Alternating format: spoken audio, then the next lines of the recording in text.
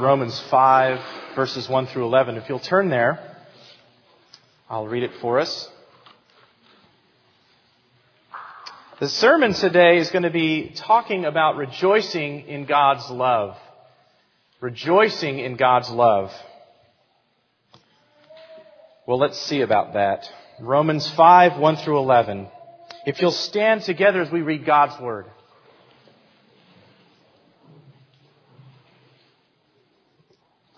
Therefore, since we have been justified by faith, we have peace with God through our Lord Jesus Christ. Through Him we have also obtained access by faith into this grace in which we now stand. And we rejoice in the hope of the glory of God. More than that, we rejoice in our sufferings, knowing that suffering produces endurance, and endurance produces character, and character produces hope.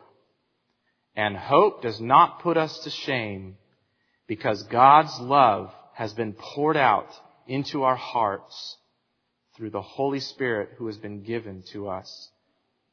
For while we were still weak, at the right time Christ died for the ungodly. For one will scarcely die for a righteous person, though perhaps for a good person one would dare even to die. But God shows His love for us in that while we were still sinners, Christ died for us. Since therefore we have now been justified by His blood, much more shall we be saved by Him from the wrath of God. For if while we were enemies, we were reconciled to God by the death of His Son, much more now that we are reconciled shall we be saved by His life. More than that, we also rejoice in God through our Lord Jesus Christ, through whom we have now received reconciliation.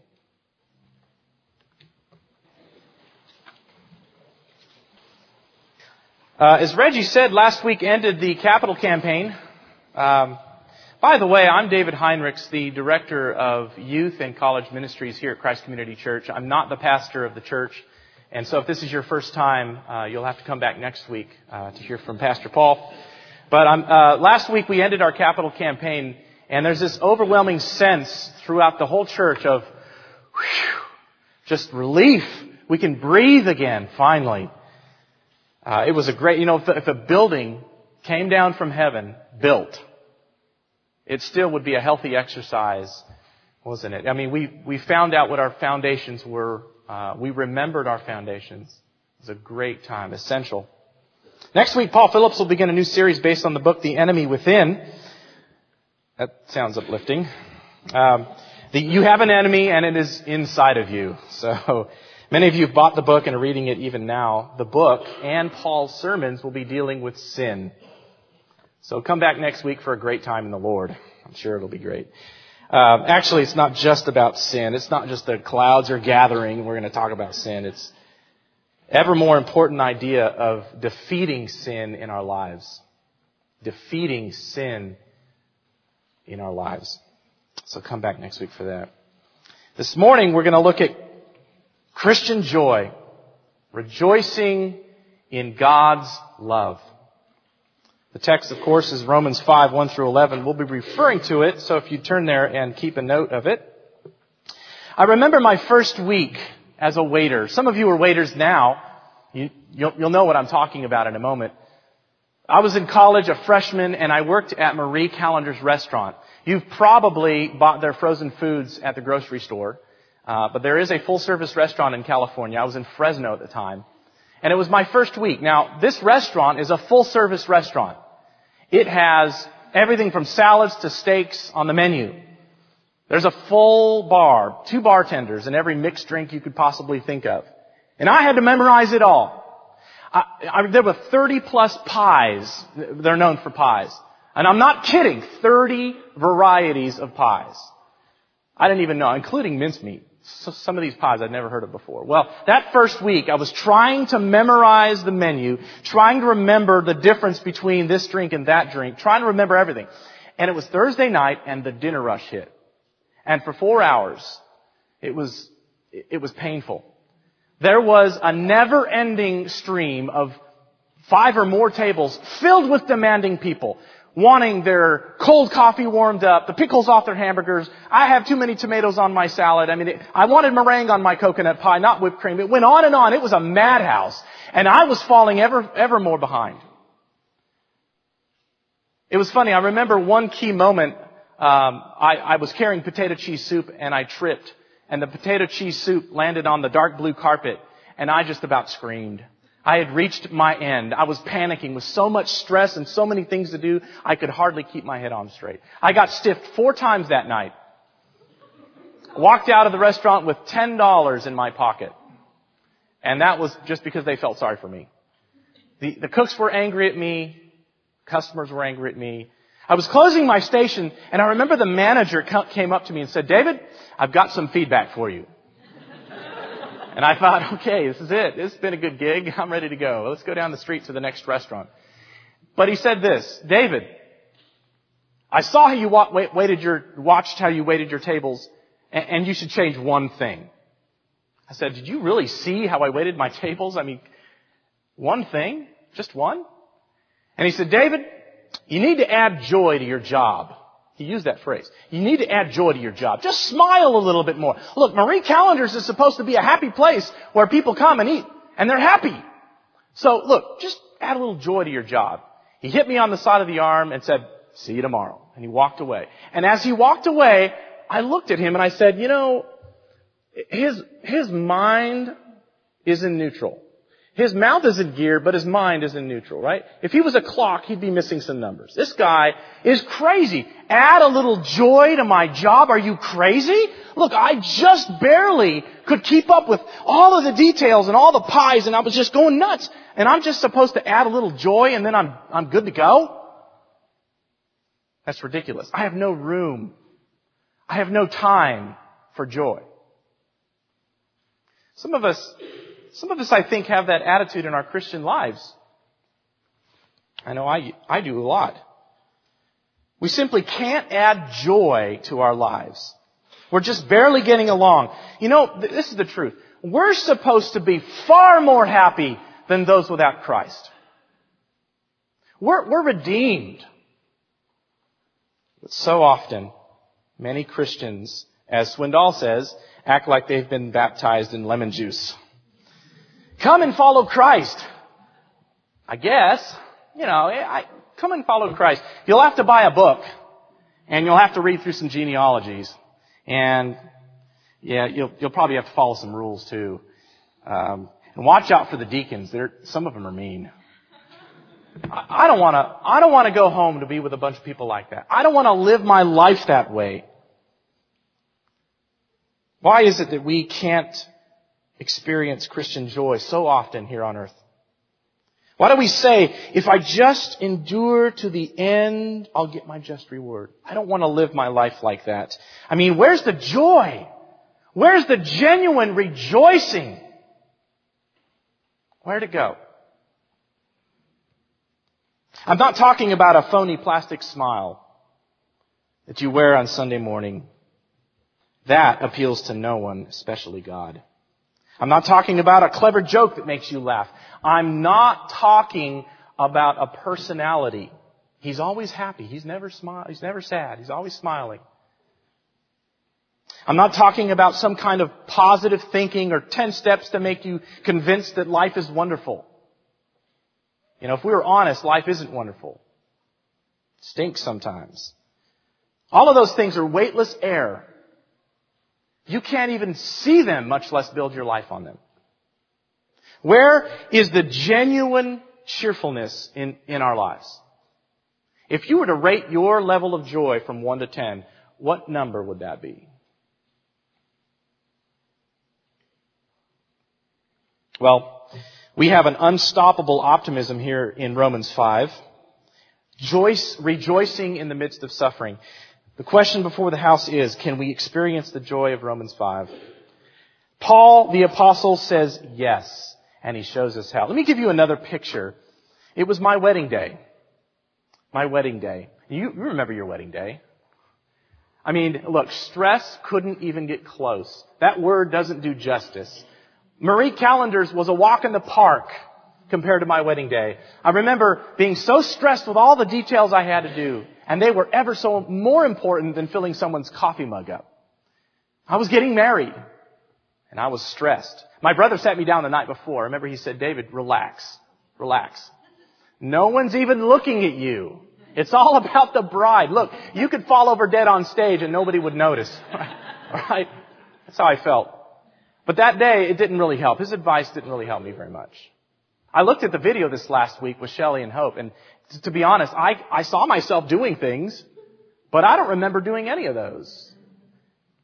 I was panic. There was no room in my life for anything. I was just so stressed and anxious. But my wedding day was markedly different than the night at Marie Callender's.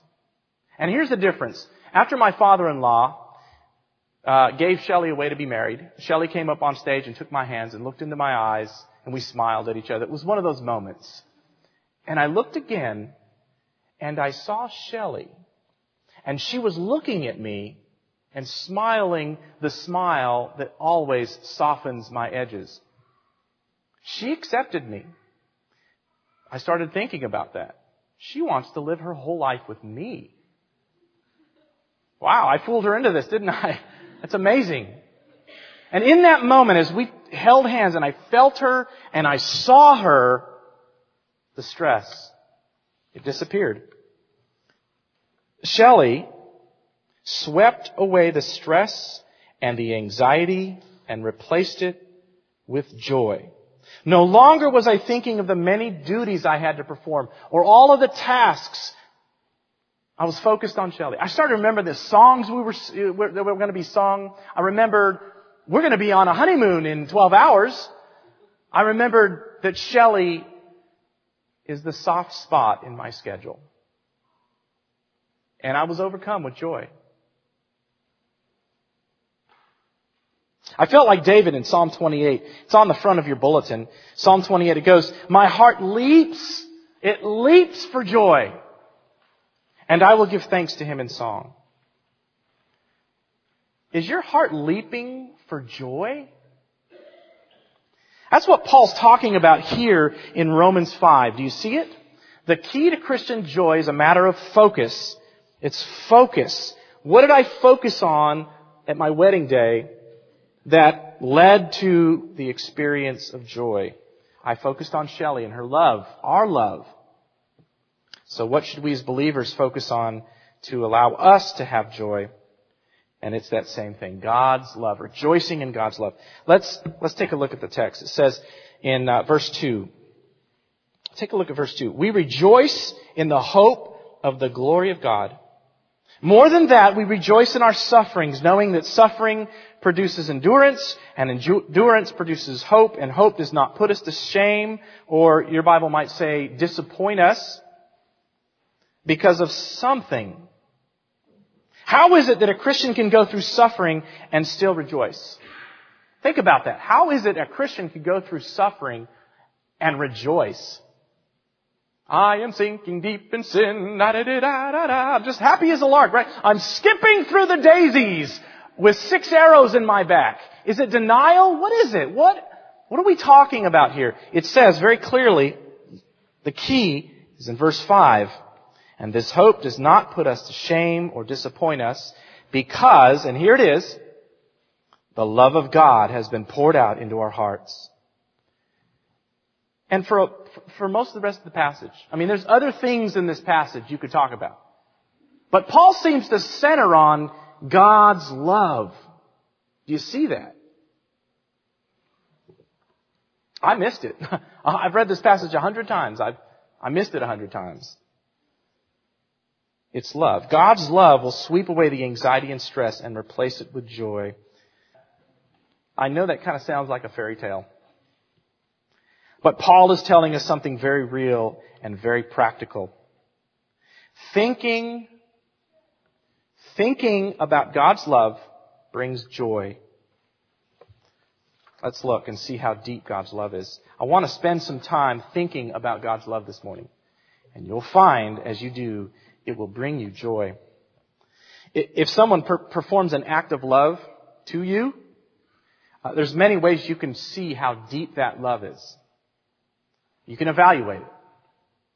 You know, a $2 gift certificate from a millionaire, you know, may not be that great. Hey, you remember the TV show The Simpsons? Homer Simpson, on the birthday of his wife. I don't watch that show, by the way. I read this somewhere. But Marge Simpson's having a birthday, and Homer Simpson gives Marge Simpson a gift. And she opens it up and it's a bowling ball. And she's a little confused. A bowling ball? And she looks up and says, I don't bowl. And Homer's like, well, and she picks up the ball and she turns it over and has the initials HS. Homer Simpson. So obviously that's not true love. That's not a gift of true love. So we can evaluate love to see if it's genuine or true. What about God? How did God give? Or put it this way, how deep is God's love? How deep is God's love? I think that's the reason Paul talks so much about God's love here in this passage. He's telling us that if we think about God's love, we can rejoice in the midst of suffering. You might miss it if you don't look carefully. So let's look carefully. There are 3 ways I think you can see the depth of God's love in this morning's passage. Let me list them for you. 3 things. First, you can see the depth of God's love by how undeserving the recipient is. You don't deserve the love, but you get it anyway. That's deep. You can also see, number 2, the depth of God's love by how costly it is to give. If it's not costly, it's not deep. Number 3, you can see the depth of God's love by experiencing it firsthand. By experiencing it firsthand. Quickly, number 1, we can see the depth of God's love by how undeserving we are of that love. Where do we find ourselves? Let's go to the text now and look and find ourselves in the text. Romans 5, 1 through 11. Where do you see it? You see it in verse 6, for example. For while we were still weak, at the right time Christ died for the ungodly. 2 descriptive words of you and me. Both of them say, hey, you're not deserving this love. We were powerless. We were weak. We were unable to help ourselves. Read on in verse 7, it says, there's a righteous man and there's a good man, but we're neither. You know, I was thinking about the difference between the righteous man and the good man, and there's a lot of different opinions about that, but one of them is this. The righteous man does all the right things. And he's good. I mean, he's not good. He just does all the right things right. He's one of those people that does everything correctly. Scarcely will anyone die for that person. However, a good man, someone you have affection with, if you ascribe the label good to somebody, somehow there's sort of affection towards you. You share some kind of affection. Maybe someone would die for that. Maybe someone would die for a good man. But look, the truth is we're neither. We're neither. Read on. While we were yet sinners, the idea is that at just the right time, while we were yet or still sinners, maybe even in the act of a heinous sin, maybe sinning right then and there, Christ loved us. So we were powerless to help ourselves. We were sinners at the time of Christ's love. This is how we were found. Now, I realize probably for most of us, this is not something new. And I would say most of what I'm going to say today probably isn't something new. But do we need to remember this? Don't forget where God found you. There's nothing in us that deserves God's love. God's love is not payment for a service that you've rendered. There's no value in me or you at all. Now, I might get in trouble to say this, and I think I'll overstep my bounds here, but I'm going to go ahead and say it anyways. The couch is comfortable. I'm convinced that Valentine's Day gifts are not gifts. Have you thought about that? Valentine's Day gifts are not truly gifts. I know I'm going to get in trouble. Here it is. Valentine's Day gifts are payments in some other kind of services rendered. Why do I say that? I think you'll get the same response from an employee who doesn't receive a paycheck than you will for a spouse who doesn't receive a Valentine's Day gift. Well, that may not be true. That's probably not true. But you have to admit, and I don't even think I agree with that, but really, think about it. There's some kind of expectation on Valentine's Day. Is there not? All the guys are saying, that's right. There's some kind of expectation. Like, I deserve the gift. I'm your spouse. And a good one at that. This is what Paul's talking about in verse 7. Notice, for a righteous man, someone might die, or even for a good man, aren't I good enough to warrant a dozen roses?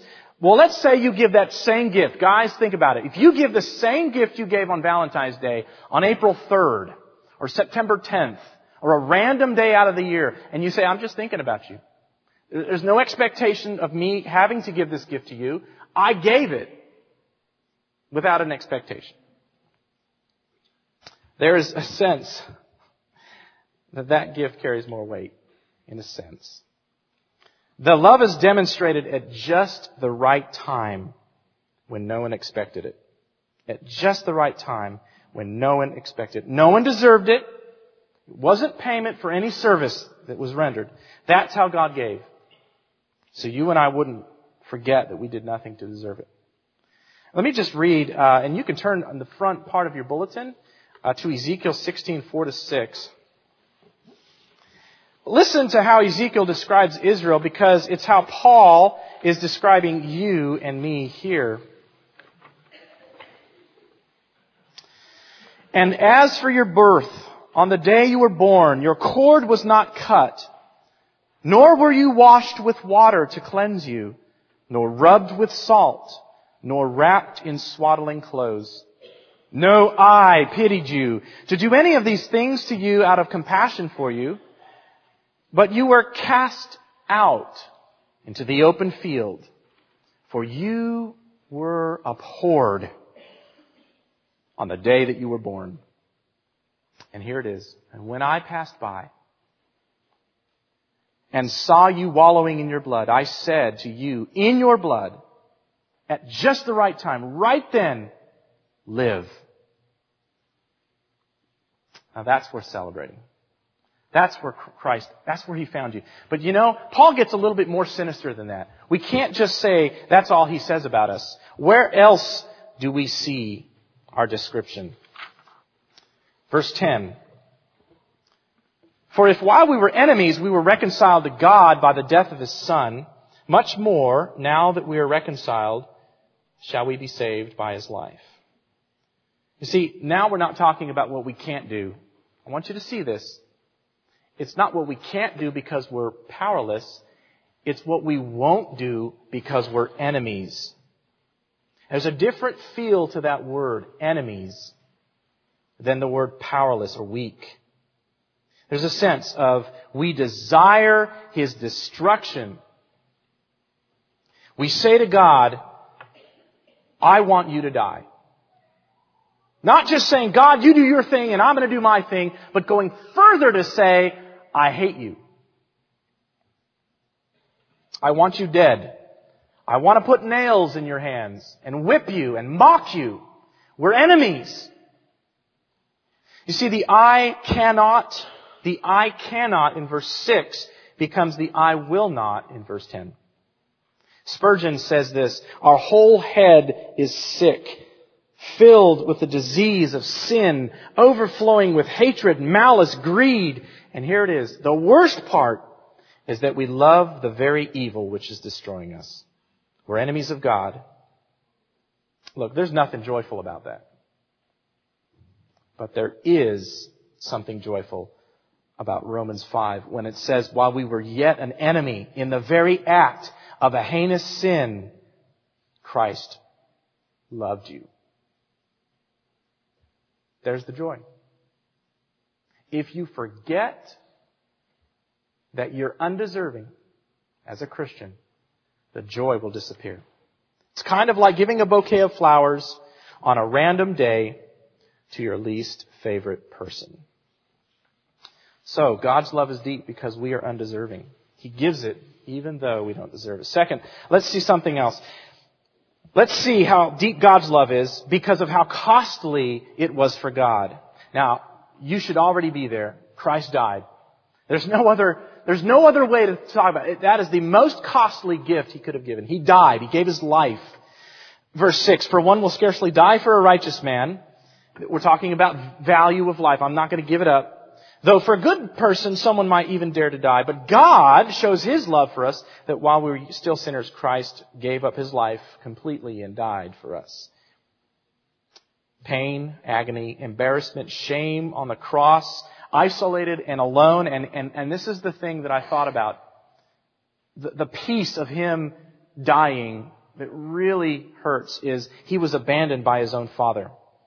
Youth pastors get in town. The youth pastors in town get together every month and we have lunch. And at these lunches, we have a great time talking about our ministries and sharing prayer requests, and it's a great time. Well, last December, we got together for a book exchange. You know, the Christmas annual book exchange. And so everybody was supposed to buy a book, not with the church's money, but with your money, buy a book and wrap it up and put it in a pile. And you know the game, you pick one and someone steals it. It's a fun game. Well, we did that. But you know what? Nobody really did that. Nobody did that. Hear me. Nobody did that. I got a book off my shelf that I got at some conference somewhere that I was never going to read, but it was a good book, but just not for me. And I wrapped that one up. A guy from the Methodist church down the street, he regifted his book from last year. Yeah, it gets worse. One of the ladies in there, she's a youth pastor in town, she gave an entertainment book. It was a leftover one from last year's fundraiser. It wasn't worth very much. It's kind of going to end in 20 days. And furthermore, another guy gave a book of, I'm not kidding you, James E. Pierce, the executive director of Presbyterian USA. He found it on the office floor next door, the floor of the office next door. He found it. Just, hey, this is old. This is like 10 years old. And he just wrapped it up and gave it. We had a lot of fun with that. But the point is this, and this is what I thought. No one gave. Didn't cost him anything. No one gave.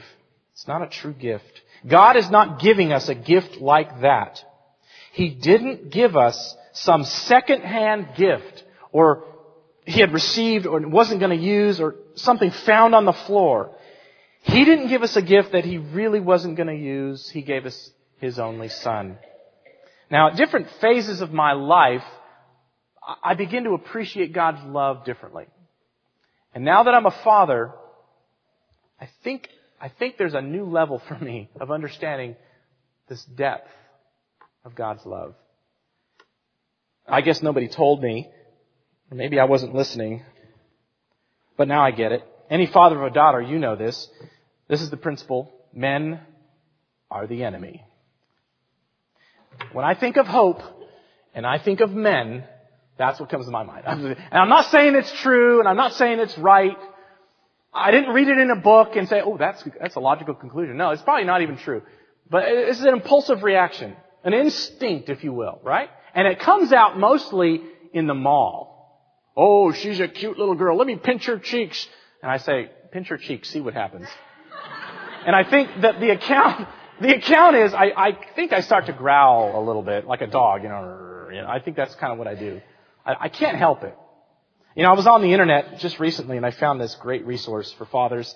And I can sell it to you for after the service would be fine. But it's an application to date my daughter. You've probably seen it. You probably use it, right? Of course. Well, let me just say this. There's some questions on the application I'm going to read to you. So if you want to date my daughter, just fill out this application. First question. Do you own a van? That's key. Do you have any of the following? An earring, a nose ring, a belly button ring, or piercings of any other part of your body? If so, please leave. Church you attend. How often? Best time to interview your pastor. That's a good thing to add. Please fill in the blank freely. All answers will, of course, be confidential. A, if I were beaten, the last bone I would want to be broken is... That's crucial for a father to know. I think you need to know that. And B, I think you're subtly communicating that one. B, the one thing I hope this application does not ask me is... I love this application. I can go on. It's not that I hate men. It's that I love my daughter. It's that I love my daughter. And I look at God and I say in a new and fresh way, God, I get it.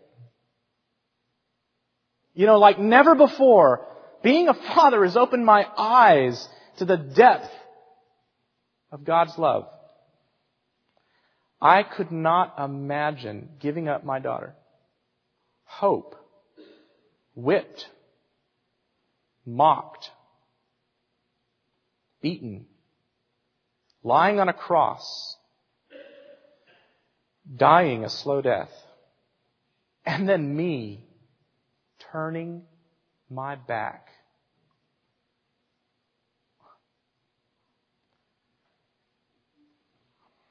Oh, the depth of God's love for me. His only Son died for me. You know, you've heard it said, if you've been around church long enough, been around services, you've heard grace is free. You know it is, but it's not. It's not for Christ. His gift was costly. It was deep. I want you to stop this morning. Stop and think. Turn off the TV, put the magazine down, disconnect the internet and all the emails, turn your cell phones off, and for a moment, think about God's love. You know, the songs we sing, don't just sing them. Think about them. Think about the words. I'm going to read some lyrics to songs we sing each and every week. See if you can catch it. God's love, appreciating it, and being filled with this indescribable joy. Listen. And the old rugged cross, stained with blood so divine, a wondrous beauty I see. For 'twas on that old cross Jesus suffered and died to pardon and sanctify me. So I'll cherish the old rugged cross. And when I think that God, His Son not sparing, sent Him to die, I scarce can take it in. That on the cross, my burden gladly bearing, He bled and died to take away my sin. And can it be that I should gain an interest in the Savior's blood? Died He for me, who caused His pain. For me, who Him to death pursued. Amazing love. How can it be that Thou, my God, should die for me? My sin, comma. Oh, the bliss of this glorious thought. My sin, not in part, but the whole, is nailed to the cross, and I bear it no more. Praise the Lord.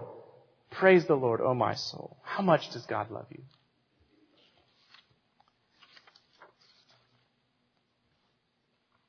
Thirdly, we can see how deep God's love is not only by how undeserving we are, or how costly the gift is, but we can see how deep God's love is and experience joy because we experience it firsthand. If you'll turn in your Bibles to Ephesians 3, I'm just going to read a portion of it. Ephesians chapter 3, we'll start in verse 19.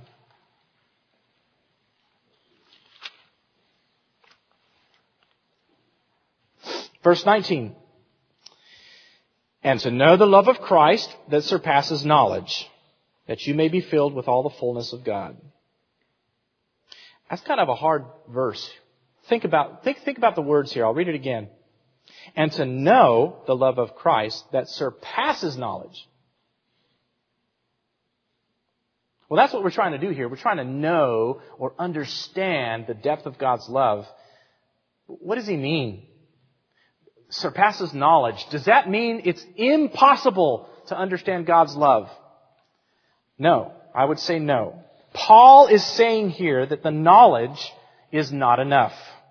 God's love goes beyond or surpasses knowledge. So if knowledge isn't enough, what do I need? What else is there? Let's start at verse 14 and see if you can pick it up. Verse 14, "For this reason I bow my knees before the Father, from whom every family is named, that according to the riches of His glory He may grant you to be strengthened with the power," and here it is, "through His Spirit in your inner being."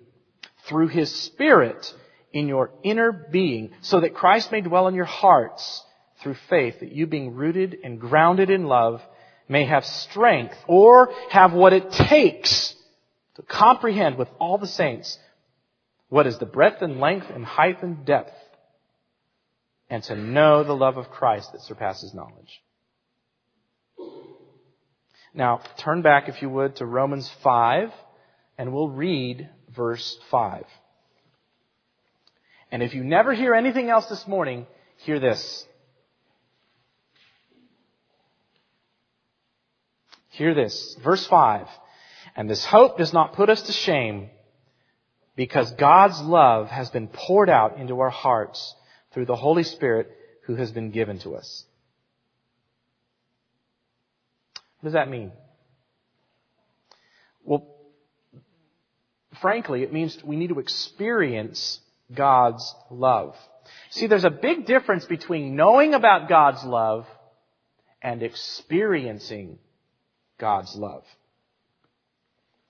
My hope is that as I describe God's love, as you sing about it, as we speak about it, that the Holy Spirit, on an intimate level, individually, in your heart, in your innermost being, would make it precious to you and make it real to you.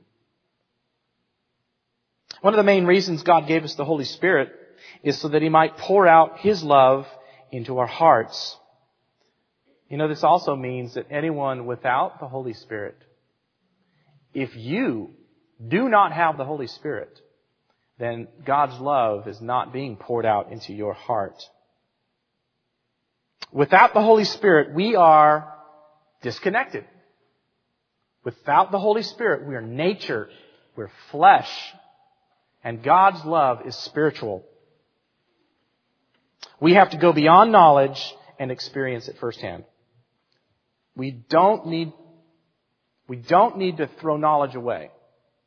I'm not saying history and theology is worthless. Let's just skip that and get right to the experience of God's love. Paul doesn't do that here. He says Christ died for the ungodly. That's a historical fact. That's theology. But he also says that God pours His love out into our hearts. There's some observations here. I guess we could make many, but here's just a couple.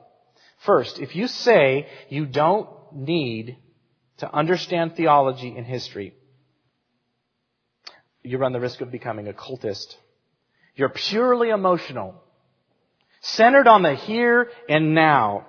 You're incomplete. On the other hand, if you say that you only understand God's love by reading about it or taking seminary classes, you'll just become an academic, a barren wasteland, an intellectual. You are also incomplete. In Romans 5, Paul writes about both of those things. Here's the way Paul always likes to talk about God's love. Both. Objective knowledge and subjective experience. Both. You know, when the youth ministry went to Carowinds this last fall, I went with them. I paid my ticket, but I didn't ride a single ride. I was scared. But I went to the general manager, Steve. He and I went to college together. He's a good friend of mine. So Steve set me up with, it was amazing. He said, the guy who built Top Gun is here. The engineer. I said, hey, I'm not riding it. Can I just go meet this engineer and talk to him? He said, I'll do you one better than that. He'll take you on a tour. So this engineer guy, took me in the back of Top Gun, and the line was there and the ride was going, and he showed me how it was welded together, and he talked about how the train goes up and down, and how it has to be a certain speed to make that bump up there and all this stuff. He's talking about how the track is connected to the train and how it needs to be slowed down and how the brakes work, and he was showing me the motors, everything. It was fascinating. Riveting, really. So Zachary, Grant, and Nathan, these guys hanging around them all day with a few others, but these guys particularly came off the ride. And I was waiting for them, and as I was touring, they were riding it. And so we met up at the exit, and they were like, burbling, like, oh my gosh, I can't believe it, my stomach was in my throat. Hey, did you see that first turn? Oh my gosh, I was dying. And they were like, yeah, I can't believe it, I was so excited. And you know what I did? Yeah, me too. And what did they say? Guys, it was a great ride, wasn't it? And they looked at me and said, how do you know? Now that didn't happen. I rode the ride. I was just kidding. But I'm trying to make a point here. I didn't meet the engineer. I don't even know who Steve is. I have no connections. Sorry. All right, but don't miss the point. This is the point. Listen, this is the point. Okay? If you don't ride the ride, you can't fully understand it. You can't fully know it. That's the point. There's a big difference between knowing about love and experiencing it. You may be here this morning and you've never prayed to receive Christ. I'm glad you're here. The service is for you more than anyone. But can we talk? Do you ever wonder? Let's be honest. Do you ever wonder why Christians sing words to songs over and over and over, and then they close their eyes, and some of them raise their hands, or weep? Why do Christians give hundreds of dollars away cheerfully? Do you ever wonder why Christians slow down at certain spots when they're reading the Bible? Or why do they cry when they talk about Christ? Listen, it's not what you think. They're not duped. They're not brainwashed. They're not gullible. It's because they're thinking about God's love and experiencing it in their hearts.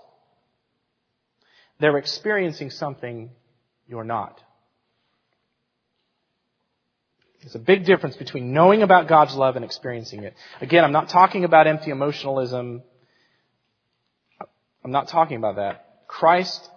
Christian joy is made up of two essential elements. Objective truth known in the mind and subjective love experienced in the heart. That's joy. There it is.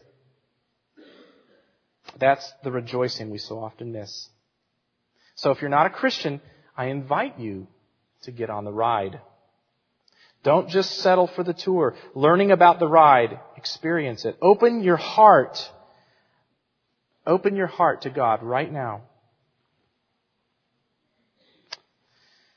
Nothing I say will ever make you experience God's love by itself. Admit your need for Christ. Welcome Him into your life. Brothers and sisters, where is your joy? Where is your joy? Let's pray that God makes us sensitive to His love. You've not arrived yet. We're not doing it completely right yet. Pray that God makes you even more sensitive to His love. And now we close. How deep the Father's love for us.